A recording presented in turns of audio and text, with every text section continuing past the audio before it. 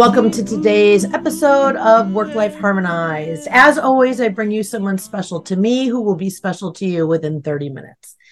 As you all know, Work Life Harmonized is the goal, the destination, and the way to get there. And today's guest, Karen Salmansohn, not salmon, we're going to talk about why not salmon, is a leading behavioral change expert. She's also a best-selling author. I pray you've read some of her books. If not, we will include all of them. There are many in the show notes. She's also a serial entrepreneur with 2 million books sold, as well as courses with 1.5 million followers. Maybe you've read some of her columns, Psychology Today. You've heard of Oprah. We welcome you, Karen, prolific extraordinaire. Help us. Oh, so great to be here. I love everything you're doing, your energy, your fun spirit, everything. Well, that means a lot coming from you. So the way I found you was I had read one of your posts around ditching beast mode for your best mode. And I immediately resonated with you and knew my listeners would too. How'd you do that, given how many books you've written, how many courses you lead, and as a behavioral change expert? How'd you do it?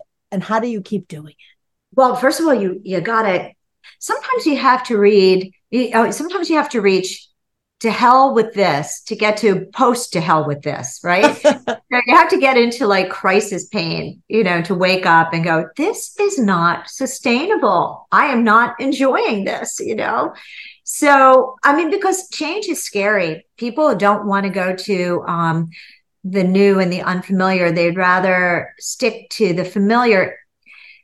Like sometimes people's comfort zone is discomfort, but because it's their comfort zone, they just stay with the discomfort. You know what I'm saying? I'm saying it sideways, but I think you understand. So I guess I just reached the point where I'm like, no, this isn't working. And I guess it helped that I'm a mom too. And if I'm running low on energy, I don't have the energy to play with my kid.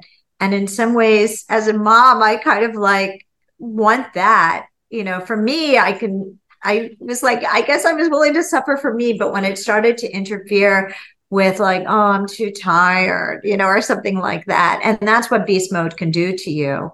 But I was proud of my beast mode. I was proud of it, that how much I could accomplish in a day. Yeah.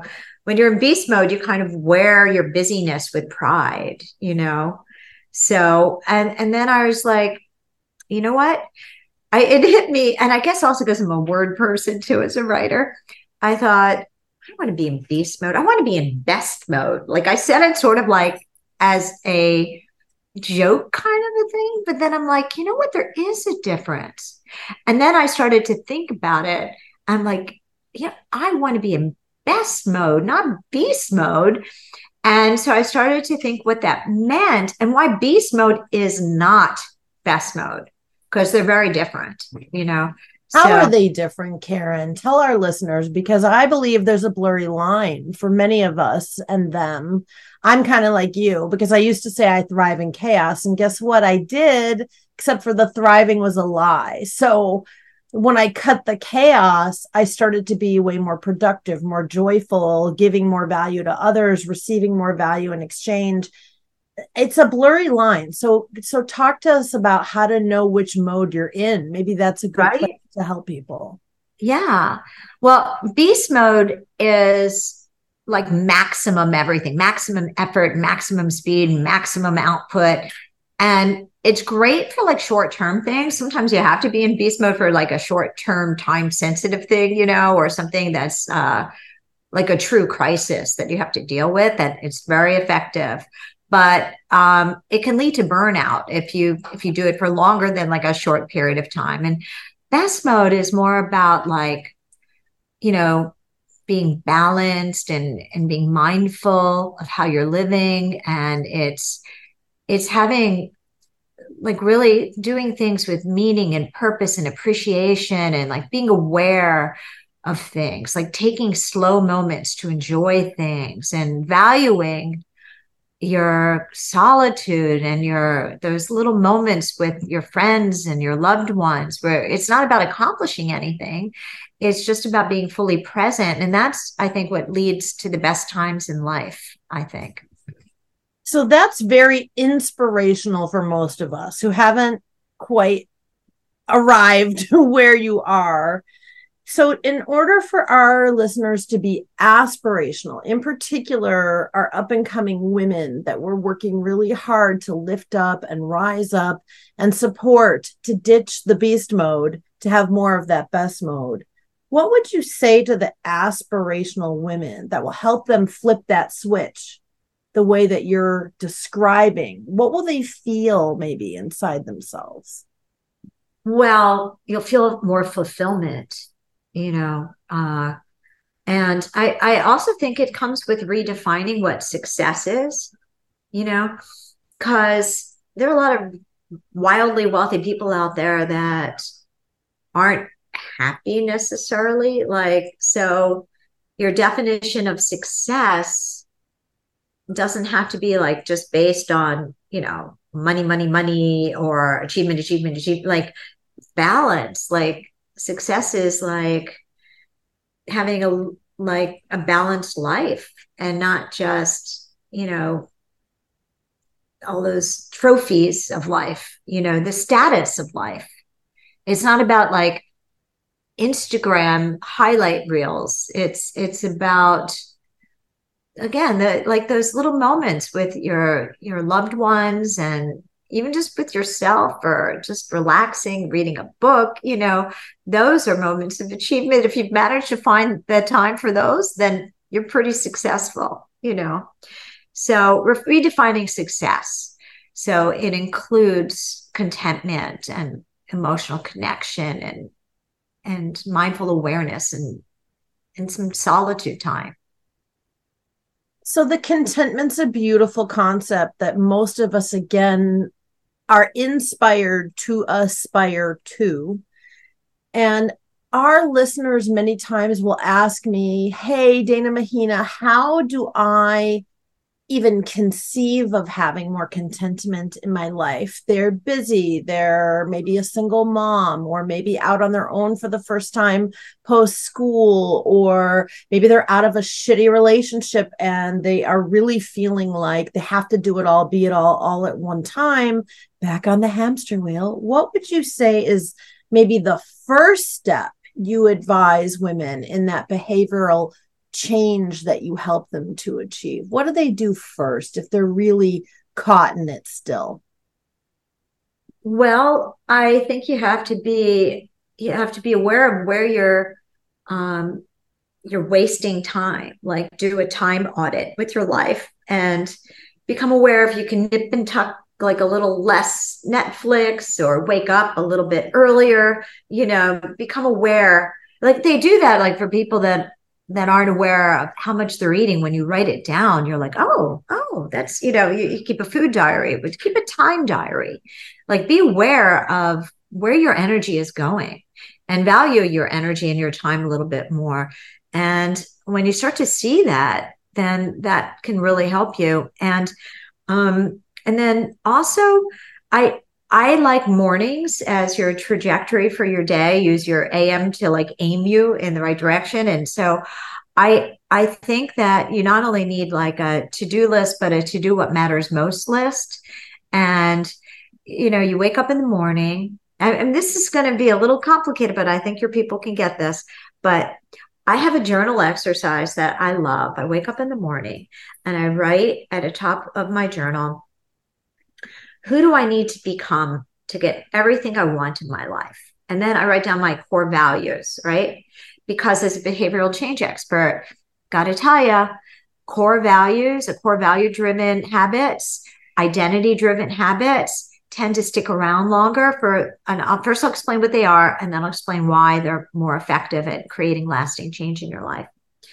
If you write down, who do I need to become? I need to be peaceful. I need to be calm. I need to be self-loving. I need to be loving. I need, all of those things. And you look at your to-do list and it's just like work, work, work, work, work, work. And then you're not being any of those things. Then you have what's called cognitive dissonance. We're like, wait a minute, I value love and connection. Look at my to-do list. Doesn't have any of that on it, right? So what you want to do is you first tap into the core values that you really love the most for yourself and make them part of your identity. And then you create identity-based habits like I'm a loving person. And so and then you think about it, I call my friends, I text friends when they're sick or whatever it is, whatever's going on in your life that you could think about for that day. And then you put it on your to do what matters most list. And you're like, today I'm going to do this, I'm going to do that. And you just take those moments to do that. Or you think to yourself, I'm a person that values peace. And if you're going a million miles an hour, then there's that cognitive dissonance. And you're like, wait, this is not who I really want to be. And it can help you to slow down. So cultivating mindfulness, awareness of like how you're spending your time, if you're being the person that you really want to be, that kind of mindful awareness. This is possibly the best advice we've ever had on this show from someone in your field, because you made it so clear and so simple. And Karen, you took so many concepts that we have explored on the show, including my own tools and even videos. And I love what you just said. So for all of our incredible listeners, remember, if you're driving, do not do this right now. If you're not pulled over, don't do this exercise. If you're listening digitally, streaming and online, I want you to do this exercise right now. I want you all to take 3 minutes, get those timers out, your Apple Watch or your phone, or old school for those of us that are analog versus digital. Time 3 minutes and do what Karen just said now. Even though it may not be the first thing in the morning for you, I want you to get this exercise. Who do I want to become? She didn't say Oprah, even though maybe some of you want to be Oprah. Good luck with that. And she didn't say become her or me, Dana Mahina, or Karen. You become your best you, if I understood you correctly, Karen. And it's those attributes and individual core values that are who you want to become, and look for the mismatch of how you're acting versus who you want to be. Did I get the lesson? You got the lesson. Yeah. Core values. I got to start doing this. I need the help. Wow. So the hardest one for our listeners that I have experienced over the 4 years of having this show, which is such a gift to me, to learn from them and learn from all of our beautiful guests like yourself, is that as women, we aspire to be someone else. Some people will say, well, I got to be more like Oprah or Sheryl Sandberg or, I don't know, Maya Rudolph. Again, good luck with that. Somebody may be aspirational for you, and maybe some of their attributes you aspire to be. I would really caution you to hear and feel what Karen's saying, which is, instead of a person or a role model or a muse, what are the 3 attributes? Contentment, peace, freedom, loving. That is a game changer. And it's happening in real time on this show. I told you, less than 30 minutes. Harmony. Love it. Wow. Okay. And if our listeners want to learn more, we're not wrapping. I just feel like this is the perfect time to ask you. If they want to learn more about finding more of your great advice and insights and wisdom, what's the best place for them to find you? Well, my name is Karen Salmansohn. Everybody mangles it and says Salmansohn. So my website, I'm always going, not salmon, not salmon, not salmon. So my website is notsalmon.com, like notthefish.com. And I have courses there, like the anxiety cure course that has everything in it from, modern psychological tools like CBT and DBT and NLP to guided meditations inside the course. And then I have Manage and Avoid Drama Llamas, which is about dealing with toxic people and learning to say no and having boundaries and having courageous conversations. And then I have my Make Profitable courses Without the Overwhelm course, which helps entrepreneurs to make their own course, something that's their passion or their expertise. I have 8 different courses altogether, and That books, lots that of is, books, tons of books. let's talk about some of those books right now. You have some very fun, sexy, juicy titles of your books, and you've written how many books? Have you lost track? I've lost track. I really have, because I've been doing it for so many years. I have a lot of books and different categories, all different kinds of categories. I love writing. But remember, I was in beast mode. Now I'm in best mode. So back then I was doing a lot of books. Tell us about one of your personal favorite books that you've written and why.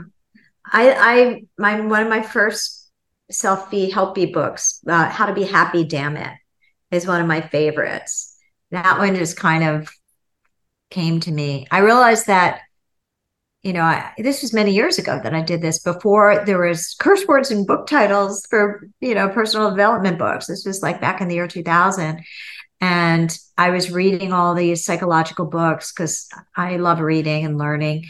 And sometimes I'd be embarrassed to read some of the books in cafes because they were like corny titles. And so I would rip off the covers. And then I thought there should be self-help for people who wouldn't be caught dead doing self-help, or self-help that you could give to a friend as a gift and they're not going to punch you because the book looks kind of cool. So I came up with that idea, and then I put together How to Be Happy, Damn It, with my favorite psychological insights and strategies. And I also designed it because I'm a designer. And then that book came out, and it was a big bestseller. It was Urban Outfitters bestseller for a bunch of years in a row, and other, bookstores also. And then I did more self-help for people who wouldn't be caught dead doing self-help after that. So I write a lot about happiness. I write a lot about resiliency, psychology. I write a lot about calm and, how to manage stress. So I've written about longevity. I find something that kind of is an area of my life that I really want to get better at. And then I'm a research geek, and I just research the heck out of it and interview people and read studies. And then I take what I've learned, and I have a way of writing things up with simple and easy to understand metaphors. And just, I make it kind of fun and simple to figure out how to change your life. And real, I will say, and I'm having a real time moment. I bought that book at Urban Outfitters probably 10 years ago. And I am now realizing that's probably the first time I was introduced to you. I just didn't realize it till right now. That was one of my favorite stores every time I'd go to San Diego to visit family and friends. And now I have a kid who lives there, kid who's 23. I love that book, A Cynic's Guide to Spiritual Happiness. Yes. Yes. That's my book. That's my book. Yeah, we were meant to meet. It's funny because sometimes the title overshadows my name. So people have said they'll meet me and they won't recognize my name per se, but then I'll say How to Be Happy, Damn It. They're like, I own that book because it sold a lot of copies. It was a big bestseller. So that's so cool that you bought it. That's so cool. And it's so cool to be of like mind and spirit, in that if we are not a little bit funny about all this shit, oh gosh, what's the damn point? And you can't say damn it. You can't even believe what's coming out of my cover.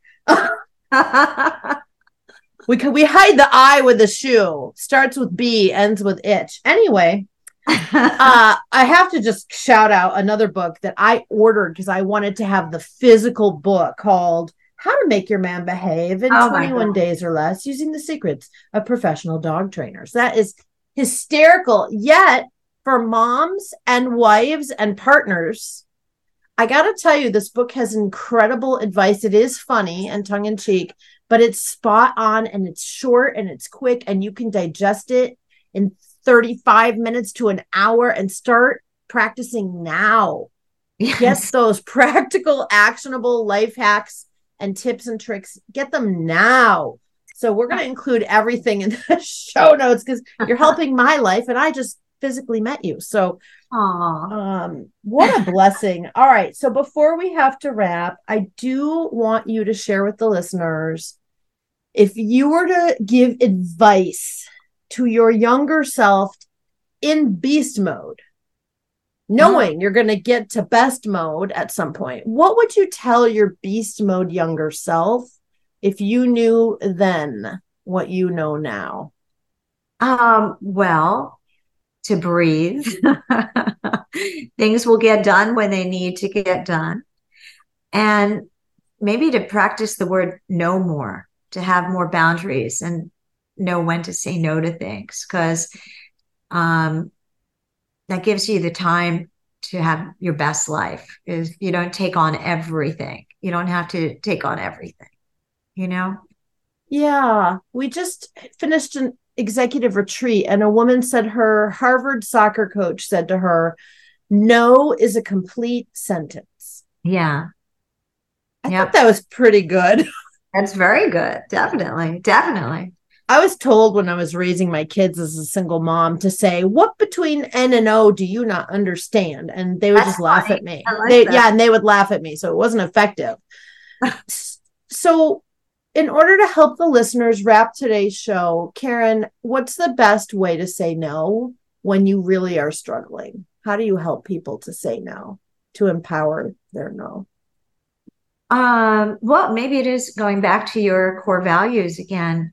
Like the more you feel right in saying no, the easier it is to say that tongue twister. You're like, if you really like value your peace and your alone time or your time with your kid or family or whatever, and you really think about that, what really matters to you, then you have more like a strong enough why helps you, like why power instead of willpower. Like when you really know what matters to you, then it's easier to say no. Do you still struggle with it yourself ever, or do you kind of have it down just so we know where we're headed? Because we want to be more like you. Oh gosh. No, I mean, of course, all of this. I am like forever perpetual student of life. And of course I struggle. Of course I do. Yeah. I'm getting better. But Yeah. everything is also like 5 steps forward, 1 step backwards, 6 steps forward, 3 steps, but there's, and if you're going, there's different times where you feel stronger and different days and you're not, and it's all it's all a bumpy journey, It but is. I'm It always open to is. learning and growing. And that's what matters. Like I'm always trying to figure things out. If something is stupid that I did, then I try not to be doing it a second time. That is also very good advice. So, for our listeners that are struggling with their no, give yourself a break. We talk about grace a lot on this show. If Karen can't do it all the time, no one can. And, we're a work in progress. That's what makes the best change experts and coaches, teachers, trainers, mentors, even for your best friends. If they aren't a work in progress and they seem to have it all figured out, dig a little deeper because they don't, y'all. No one does. No one knows everything about anything. Okay. I'm just saying. And that's not my quote either. That's the founder of ancestry.com. Shout out, Paul. Good job on that. Brilliant man.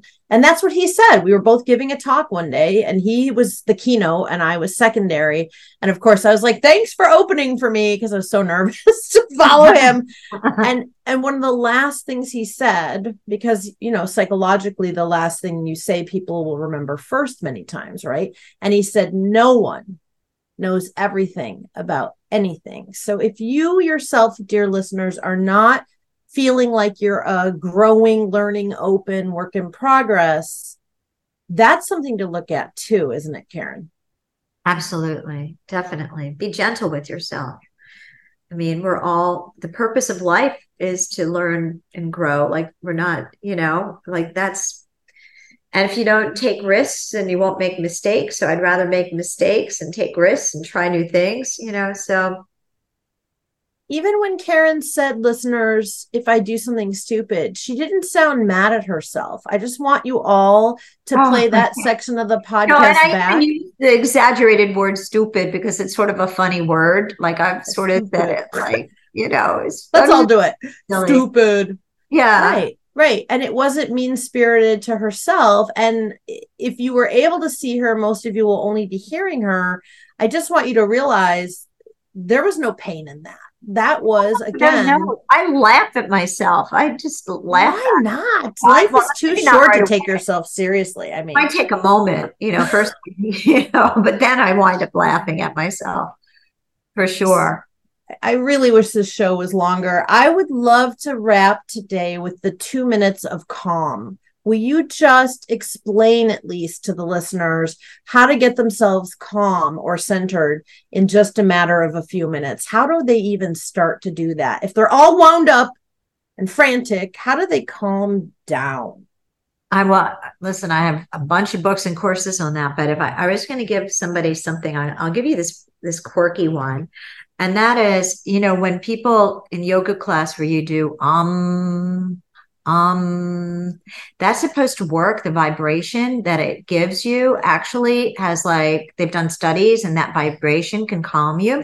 But because I like neurolinguistic programming also, which is when words help you, like they can change your mindset and everything. So I do it with the word calm, and then I get and calm. So like that's one of the things I just do, calm, and then you have to feel it vibrate. You have to do it long enough that you feel it vibrate, calm, and then it can help you. It reminds you to be calm, and then it does the little vibratory thing that helps you to get calmer. Does it help to actually sort of touch your throat at the bottom towards the middle of your clavicle? Because I feel like that might help, like a touch point. Sure. Calm. Sure. Yeah. And then you can be aware of the vibration. When you do it, you're aware of the vibration, and breathing exercises and all different kinds of things. Even, all your different senses can help you, like taking a moment. If you have something that smells really good, and just taking a moment to just smell something, that puts you in a moment of mindfulness, so different senses can also be used as grounding tools. So shout out to Dr. Bronner's. You need to sponsor my show. We'll talk about that later, Dr. Bronner. Lavender organic hand sanitizer is my latest life hack because it cleans your hands, smells delicious. And if you spray it, I don't know if that'll pick up the sound. It might. You can put it on your hands to clean them, then go and smell it. And it's amazing. So I'm with Karen on the senses. Use them all, and let's be multifaceted in how we approach things.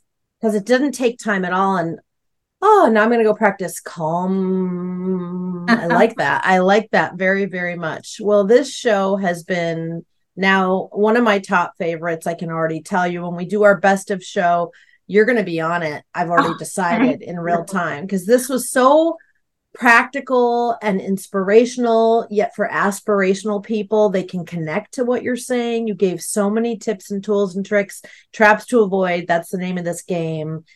Once again, where do people find you if they want more Karen? Notsalmon.com, like not the fish, notsalmon.com. You can find everything there. And, Not Salmon on Instagram and Facebook too. We are so, so grateful. Hawaiian style, we say aloha and thank you. And we say to all of you, especially you, Miss Dear Karen, until next time, hui ho. Thank you.